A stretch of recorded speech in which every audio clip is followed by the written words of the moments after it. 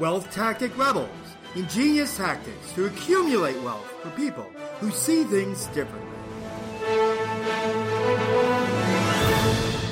Welcome to another discussion with Wealth Tactic Rebels, the podcast for people who see things differently. I'm your host, Kevin Dumont, and I've been thinking differently in the wealth field for over 10 years. And today, we're joined by Thomas Siaka of Siaka Law. Thomas, great to have you here today. Great. Thanks so much, Kevin. Fantastic.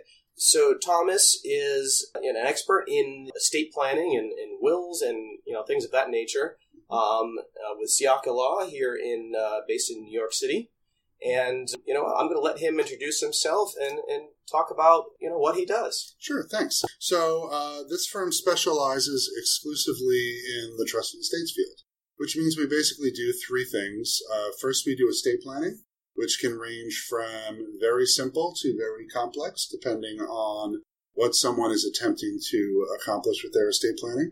We also do probate, which is the process after someone dies where the court validates a will and an executor needs to collect assets and distribute them out to creditors or beneficiaries.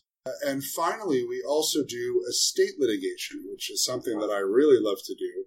That's when someone challenges a will on the basis that the person who wrote the will lacked the capacity to write it or had undue influence exercised over them by somebody else. So we get involved in all those will contests in the surrogates court, which is what we call our probate courts here in New York. Right. It sounds like they could be challenging. It's challenging because you're dealing with a very complex system of law that not a lot of people work with. I would say probably there's less than 3 or 4 dozen really good trust and estates litigators within the city of New York. Yeah. And in a city that has probably several 100,000 attorneys, that's saying something. Right. But it's also something that you're dealing where people's emotions are running high. Yeah, absolutely. A lot of times people feel honor-bound to do something or to question someone else's motives, and especially when you're dealing with a parent who dies and leaves money to children in unequal shares, sometimes you're dealing with these brother-sister disputes that have been percolating for decades, and this is just the latest skirmish in an ongoing war. Yeah, wow. You can see how that could be interesting. It's almost like a TV drama show there. You see those Law and Order or whatever, you know what I mean? Yeah. I used to refer to this as the Melrose Place of the law, but as my clients get younger and I'm younger and I get older and older, that reference becomes a lot less relevant. And it depresses me significantly. Well, we won't go there too much then. So, estate planning and proper, wills and trusts and things are very, very important for, of course, people's wealth sometimes during their life, and very important for after their life and what they're going to be leaving, what kind of legacy they're leaving to people. Can you talk a little bit more about the importance of the estate planning that you do and how that affects people? Sure. To me, an estate plan comprises a couple of different things. First, it will include some sort of document that transfers assets upon death. Sure. Almost always a will. For some people, a trust of some sort is also appropriate. Right. But it also includes things such as advance directives, which are a series of documents called a power of attorney or a healthcare proxy or a living will, and those document names vary a little from state to state.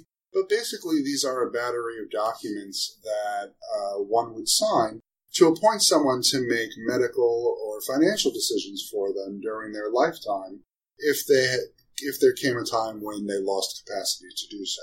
Right. So what's involved in doing something like that, and what is a typical estate planning client like, is sort of an interesting question. I always tell people there's no such thing as a typical estate planning client. My clients really range the gamut.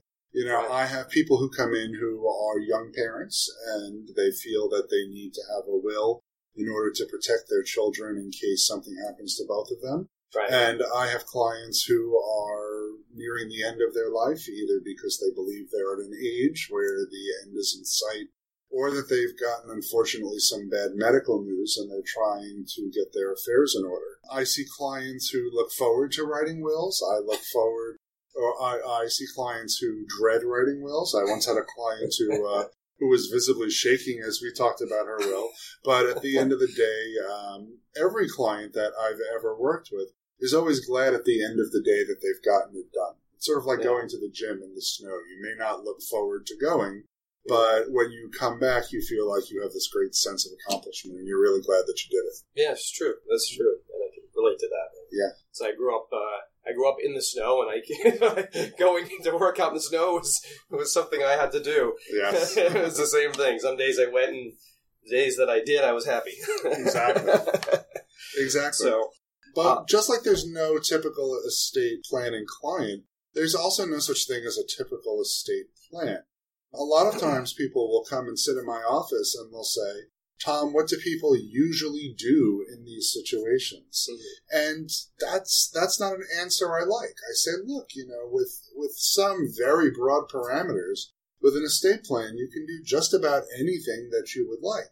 Right. This should be a personal document that the clients and the attorney work on together and really reflects the client's personal wishes. So taking something off the rack because that's what, a young married couple in this situation should do is often not the right answer. Right.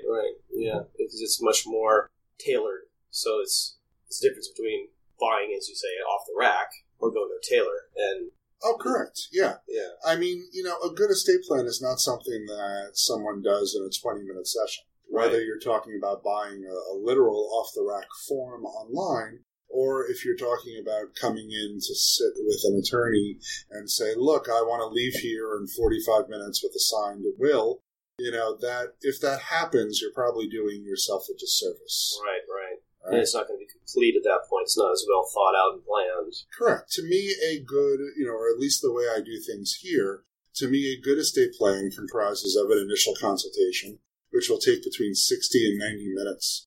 During that initial consultation, we talk about what the client's goals are. Why are they writing a will? If they have an existing will or estate plan, why is it that they're choosing to revise it? We'll talk a little bit about their assets, as your listeners are familiar with in the wealth management world. And those people who are investors, a lot of times they need to coordinate their assets that don't name beneficiaries with those that do, like their retirement accounts, life insurance policies, things like that, to make sure everything dovetails together. We talk about their family tree, whether or not they choose to include them. And then we sketch out what a basic plan might look like.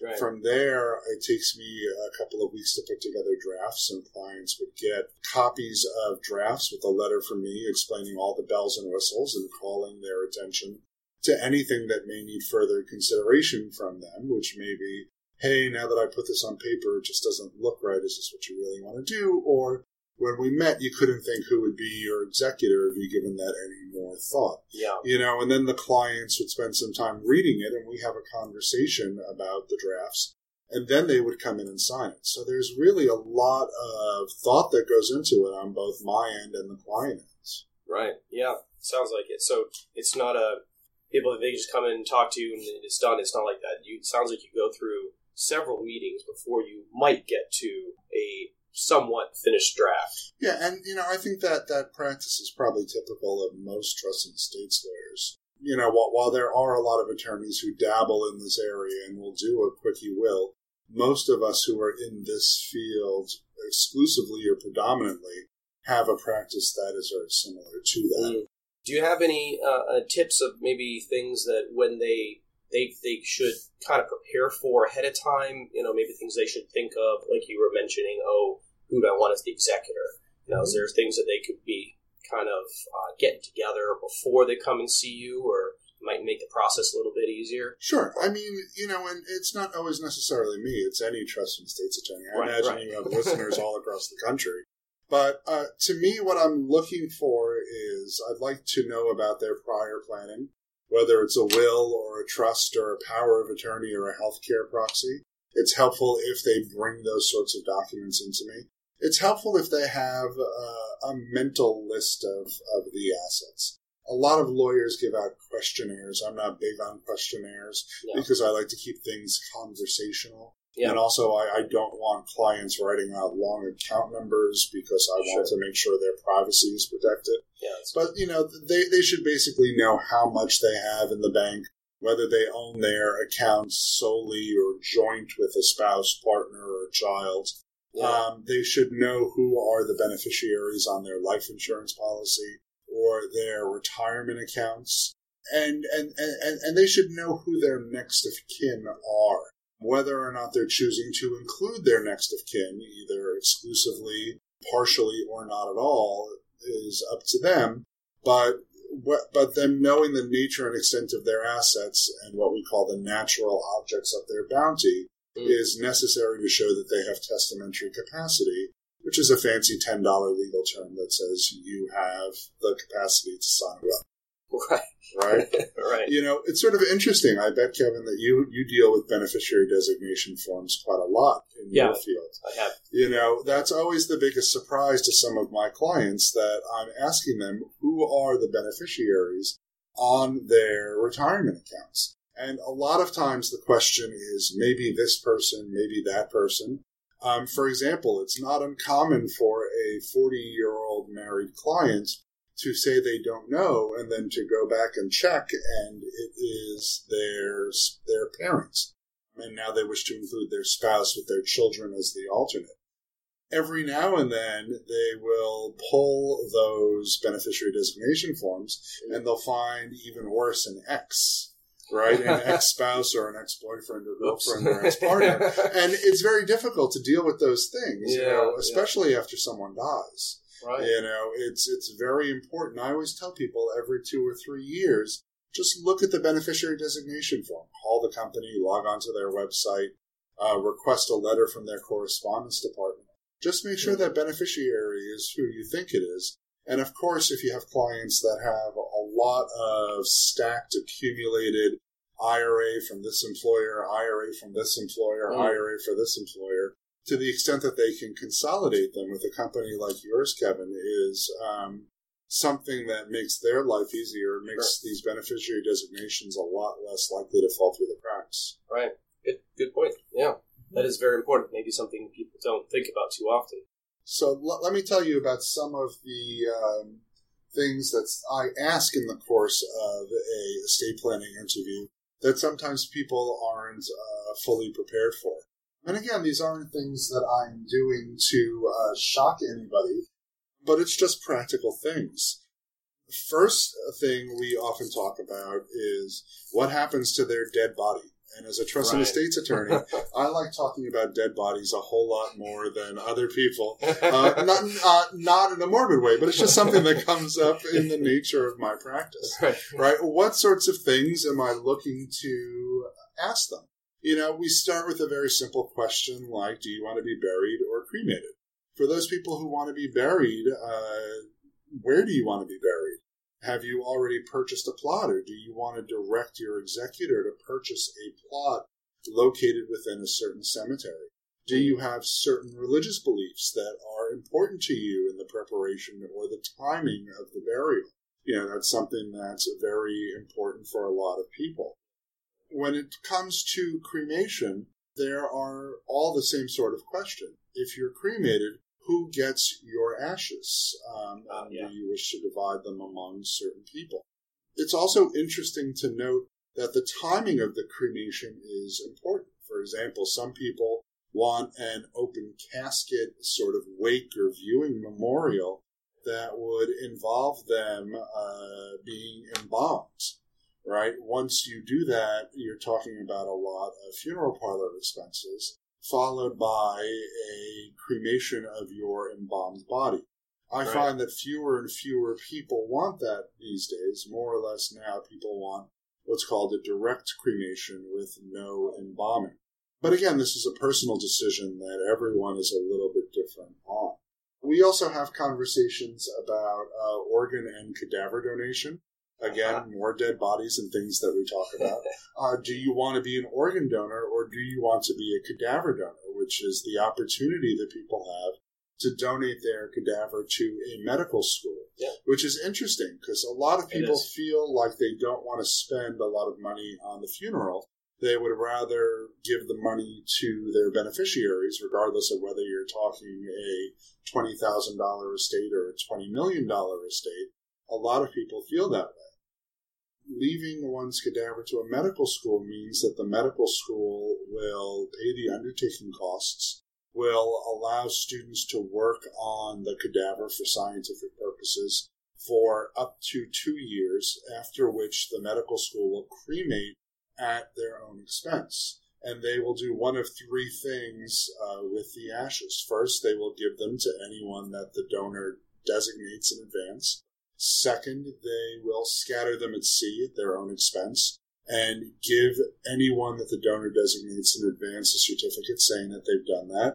Or four, they will bury them or place them in a niche that the school maintains at their own expense. And regardless of which of the three outcomes, the school has a ceremony that they invite all the donors' family and friends to, where the medical students attend, and they talk about how these donations really impacted their education and research. So it's a very, very powerful thing. Yeah, wow, that is. Most people are not prepared for me to talk about them donating their cadaver to a medical school as they sit down here. So that's one of the things I ask that surprises them. Another thing that comes up quite a bit is pets, right? If they have a pet. I'm a dog person. A lot of my clients have dogs and cats and some more exotic or interesting animals. I seem to have a lot of octogenarians who decide to adopt these 80-year-old, who would decide to adopt these African gray parrots that live for 80 or 90 years. So we're talking about what to do with the animal. And in that situation, we have to have a conversation. Who's going to take the animal? Do they even want the animal? Is there a charity that's willing to take the animal, like a no-kill shelter? And, do you also want to make a donation or a zoo, depending on the nature of the animal? Here in the city of New York, the most zoo-quality animals are not things we should be keeping in our apartments. But every now and then you hear a funny story of an interesting animal found skulking around Central Park, like an alligator or a boa constrictor or things like that. So you never really know what's gonna turn up there. But, there are those practical questions. Who gets the animal, and do you want to give the person who takes the animal some money for their care? Because, as most pet owners know, there is a fair amount of funds that are required to maintain an animal. Especially if they get sick. Yeah, if they get sick or if they need an operation or, pet food, dog sitting, all those things, and really become quite expensive. The other thing, and I'll make this the last thing that clients aren't necessarily prepared for, is that a good will addresses a lot of contingencies. Right. Meaning, what happens if those closest to you die before you? We in the trust and estates community call this parade of horribles. Right? It's not fun talking to a client and asking, who would get your money if your spouse died before you? Or if your teenage children died before you? It's not a fun conversation to have, but it's a practical conversation. Right. Yeah, that's something that it may not even cross some people's minds when they're thinking about, of course, my kids are going to outlive me, of course. They're not even thinking about it. I can imagine some people could be resistant to that conversation to begin with. Usually they're surprised, but then they understand the practicality of it. Right. To me, the way I explain it is, look, if every time you have a change in your life, you have to come in and pay a lawyer money to rewrite your will, that's great for the lawyer, but not great for you. True. And if you lose someone in your life, after a time you lose capacity, you might be foreclosed from doing that. Right. Example, I leave everything to my spouse, period. If I die at a time when I have dementia and I lose capacity to sign a new will, I'm no longer able to correct that, which is a problem and a concern. Right, of course. Yeah. Do people often find other family members, or do they find maybe charities or something? Usually a combination of both. Yeah. Usually there are primary family members who may be biological family or really close friends, what I would call family of choice. And then they may come up with a backup beneficiary, but always at the end of the day, there is a charity that you can leave money to. Charities are always happy to receive money, as should be a surprise to absolutely nobody. And you don't have to worry about a charity dying the same way that a person does. Although every now and then a charity goes out of business, which presents its own issues. Right. So if it's a very specific charity, that could be an issue. But some of the larger ones tend to stay around, like an animal person also. I like the SPCA. That one's probably not going away anytime soon. Right. I mean, it's always sort of interesting because sometimes charities change their charitable mission.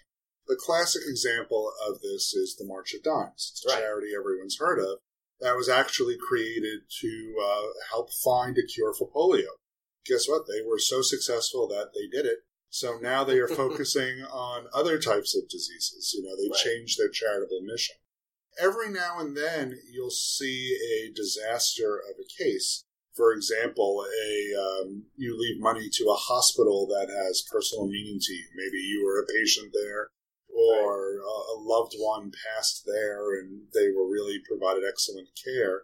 Right. And the hospital's presently a nonprofit, but then it goes private and is taken over by a medical conglomerate. And all of a sudden, your will is leaving money to a for-profit corporation. Yeah. Right? So I always tell people, like those beneficiary designation forms, every 2-3 years, take your will out of the drawer, dust it off, and look at it. Is there a way for people to write something in that, if something like that happened, if they leave it to someone else, like, if this happens, then I prefer this to happen instead. Like, if I left it to a charity and then they like a hospital and they became a for-profit, then I prefer to go to something else. Yeah, I mean, normally what you can write in a will, if you wanted to, is that you're intending to make these as charitable bequests, and you are intending to benefit the charitable missions that these organizations have at the time that you wrote your will, and you authorize your executor to substitute them with another if their charitable mission changes. Again, you're talking about something that happens a very small percentage of the time, and the executor exercising that sort of discretion would largely involve a court proceeding because the charity or their successors in interest may have something to say about it. Right. Do you have any Wealth Tactic Rebels here? Do you have any tips that maybe some of our listeners could use themselves that maybe would save them some legal money? Yeah, absolutely. There's certain things under the ambit of the law that you can do on your own. One of them is a healthcare proxy or a medical directive. Most states' Department of Healths have a website that includes a free healthcare decision-making form with instructions as a fill-in-the-blank. I think this is a great thing for everyone to have because it's very important, and it's not something that you need a lawyer to do. Right. Many states also make their powers of attorney available online. That document does not necessarily need a lawyer, but I always tell clients whenever they sign any document without a lawyer, make sure that they understand what they're signing and read a little bit online about it somewhere else other than where you're buying the form, so you understand what the issues and shortfalls of the documents may be and how to execute it properly because it's good. The other thing that I tell people who want to save a few dollars is be realistic when you're writing your estate plan.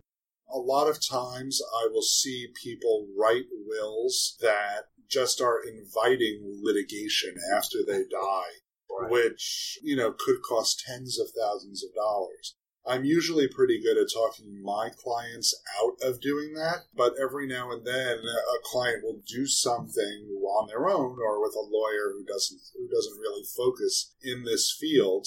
And it's important to note that there's some things that may become litigious. Examples: defaming someone in your will is not such a good idea, right? If you decide to disinherit one of your family members, please do not write a 2-page diatribe in your will about why they are being disinherited, because first, it goes to your capacity if any portion of it is not true. Second, the will contest becomes about whether or not that's true.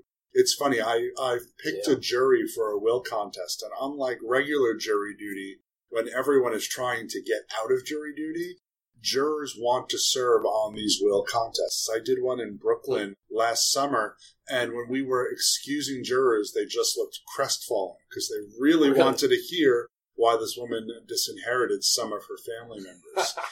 It was a very unique experience. It is neat. It's like a live drama show for them.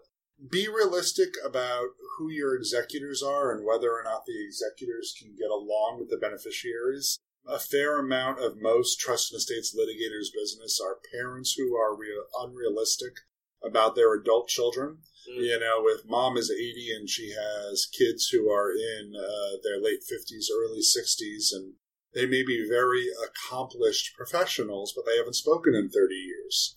Right? If mom writes a will naming them as co-executors, saying that, they'll finally learn to love each other and get along, that is a recipe for disaster. Right? Also be realistic about whether or not certain people are going to challenge the will. Right. Have a conversation with your lawyer about who is entitled to challenge the will under the laws of your state, and say, look, is there anything that can be done to stave off a contest? Right. For example, if I know someone is going to challenge the will, I may have the client sign the same will twice, 1 week apart. Why? Because the person who's challenging the will has to overcome two wills. If they overturn the one signed on November 30th, they're going to have to come back to the one signed on November 15th that says exactly the same thing. Right. It makes it a lot harder. If you're anticipating a challenge, make sure that your executor or your family has other money available to them, such as money through a life insurance policy or a retirement account, that they can have immediately to support themselves or defend the will challenge while the challenge proceeds through the court, which could take a long time. Yeah. Thomas, you've given a lot of very valuable information, I think, to our listeners so far. You know, give them a much better idea of what they can expect when they come in to do estate planning or write their wills and whatnot, as well as some very good tips here. You have any other closing comments you'd like to mention to our Wealth Tactic Rebels about this? You know, I always give people a lot of credit for thinking about their estate plan, because to me it is one of the most selfless things that a person can do. You're planning for yourself, yes, but the people who are benefiting it are others, your spouse, your children, charities. Putting things in order so you're not leaving a mess is a wonderful thing, and it really is a selfless act. It's not something that everyone looks forward to, but I give people a lot of credit to do it. But it's something that can't be done in a bubble. I always tell my clients, look, not only do you need to talk to me, but you need to talk to your financial advisors about this as well. Right. Make sure those beneficiary designation forms complement what I'm writing in the will, and sometimes it's worthwhile to have an overall meeting. You can't put too much work into it. True. Well, thank you very much, Thomas. I really appreciate your time today, and I know our Wealth Tactic Rebels appreciate it as well. So thank you so much. We're going to put Thomas's information, his contact information, if you want to reach out to him, in our show notes page for, again, it's Siaka Law, Thomas Siaka Law. And you can go to the wealthtacticrebels.com, and you can go to our Thomas Siaka interview, and his information will be there. Also, while you're on our wealthtacticrebels.com website, you can download our free guide to the 3 key areas that you could be losing money unknowingly and unnecessarily. I want to thank you again, Thomas. I really appreciate your time. Sure, thanks for having me. And thank you for listening today, Wealth Tactic Rebels, and have a fantastic day.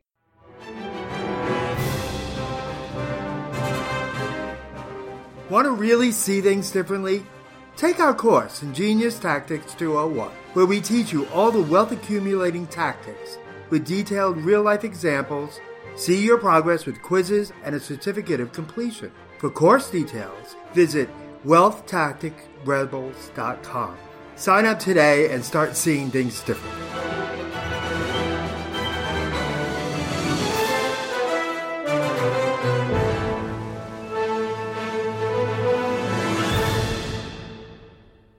This presentation is intended as informational only. Information presented does not consider your particular financial objectives, risk tolerance, time horizon, or other unique circumstances, and does not constitute a personalized recommendation or replace the advice of a financial, tax, or legal advisor or other qualified professionals.